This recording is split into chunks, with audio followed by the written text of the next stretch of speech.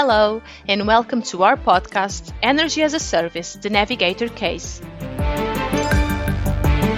in which we aim to find out how data analytics is being used to optimize the energy mix in companies that are big energy consumers, but that also produce their own energy. My name is Rita Silva, and I am from the Communications Department of Siemens in Portugal.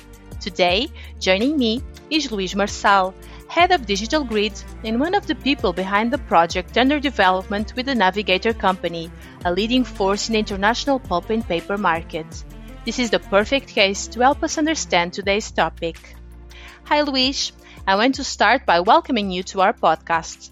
I think we should also start by briefly describing the R&D project Siemens and Navigator are developing together. Where did the idea come from? What inspired it?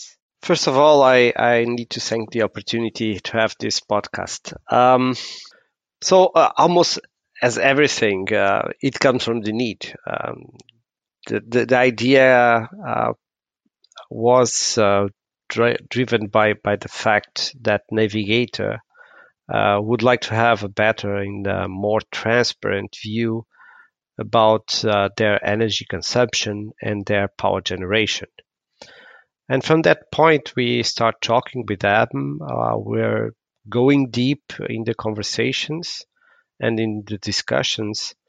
What could be the key point to drive this project? So with that, we start to understand that this was not only about technology. So it was easy to understand that we need to have analytics, artificial intelligence, machine learning.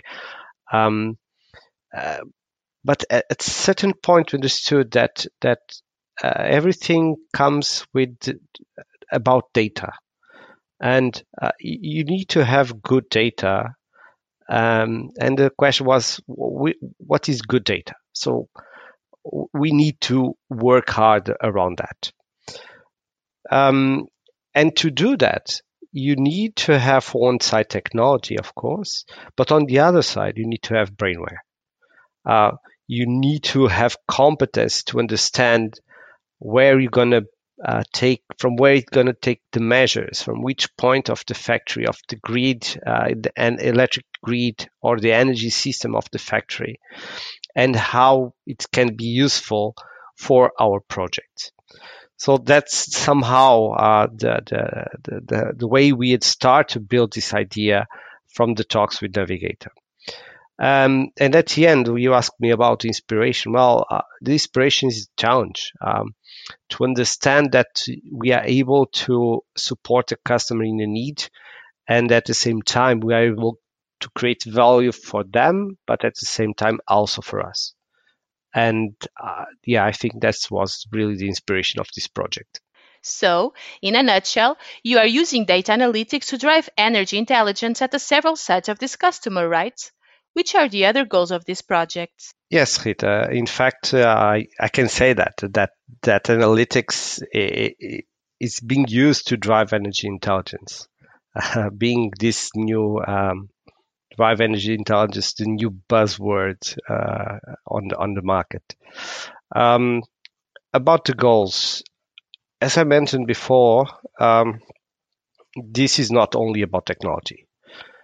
Brainware, knowledge, capacity are key factors to go forward and to have success. And I think it's critical when we talk about driving energy intelligence, because you need to build these two ideas of technology and competences in one project. And this is the challenge.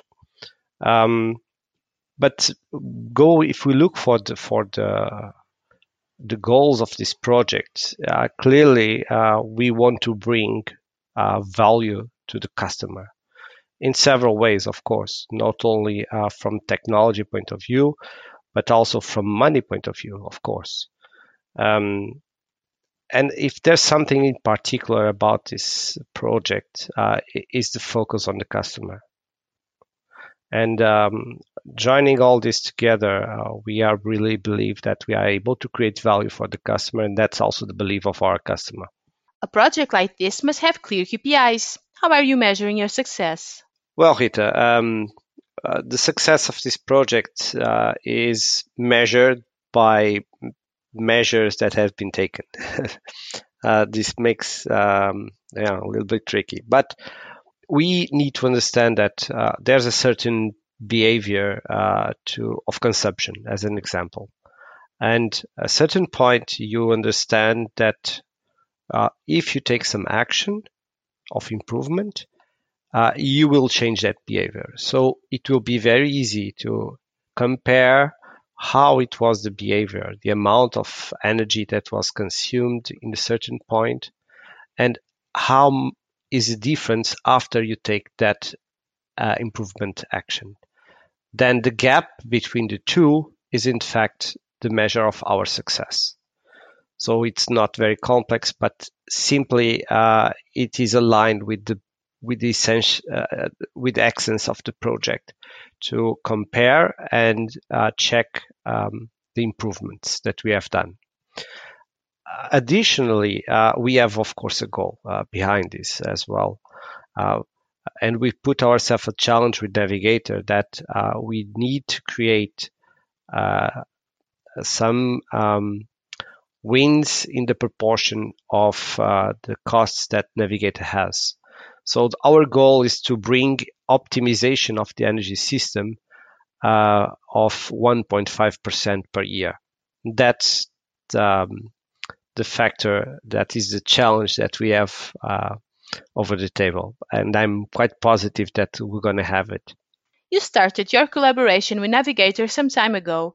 What has been done so far, and which are the key next steps? Yes, in fact, we have started our collaboration with Navigator some time ago. And until now, we have spent big part of our time working together in the definition of the data.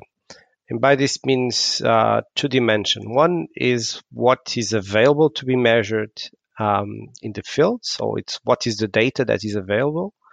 And the second was the definition of additional data that should be covered and that is relevant to our studies. And that this is one part of the job. Then having all this data available, the efforts were in the sense that we need to put them in the platform. In this case was DIOP, and give life to that data, turning it in information. And how we do it is by creating dashboards that have a historical view, that have a way to compare and to create some kind of benchmark. And with that, to show it through reports. So the current job right now is to align the reports and the dashboards with Navigator in order to bring the value that the team, the users, will have through the project. Also important to mention that this project also includes knowledge from Siemens to help Navigator to understand the information and to detect some patterns, and yet from that point to promote new actions of improvement towards all the factories of Navigator.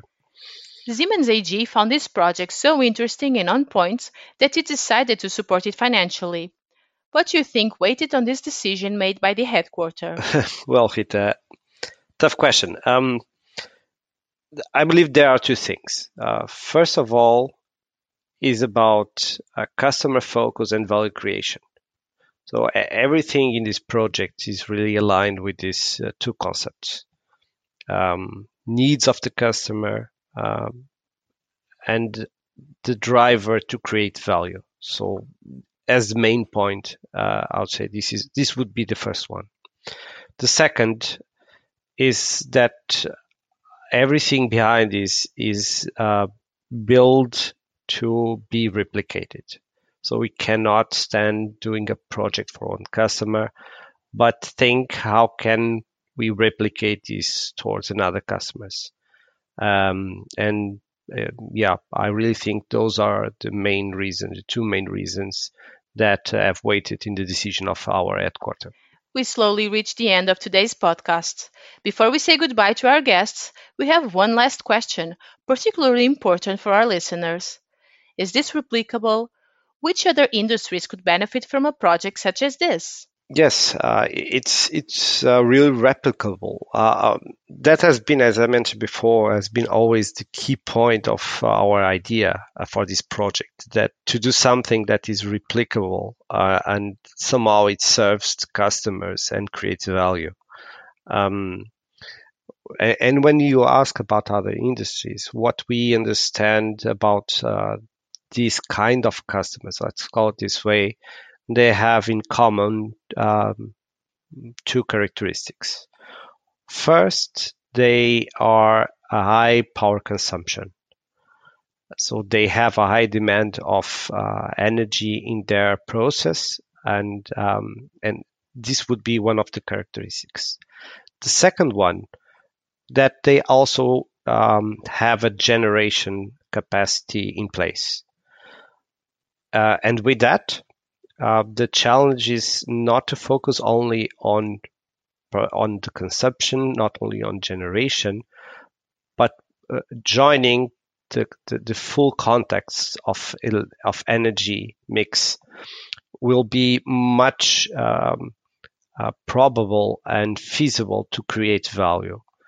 And so when we talk about customers, the focus is this kind of customers with high power demand and with generation capacity that are the target of our project. Thank you so much for your time, Luis. It was a pleasure listening to you and hearing about what Siemens is doing to drive energy intelligence in Portugal. You're welcome, Rita. It was a pleasure for me, and I'm glad to have that chance to talk in this podcast. Thank you so much.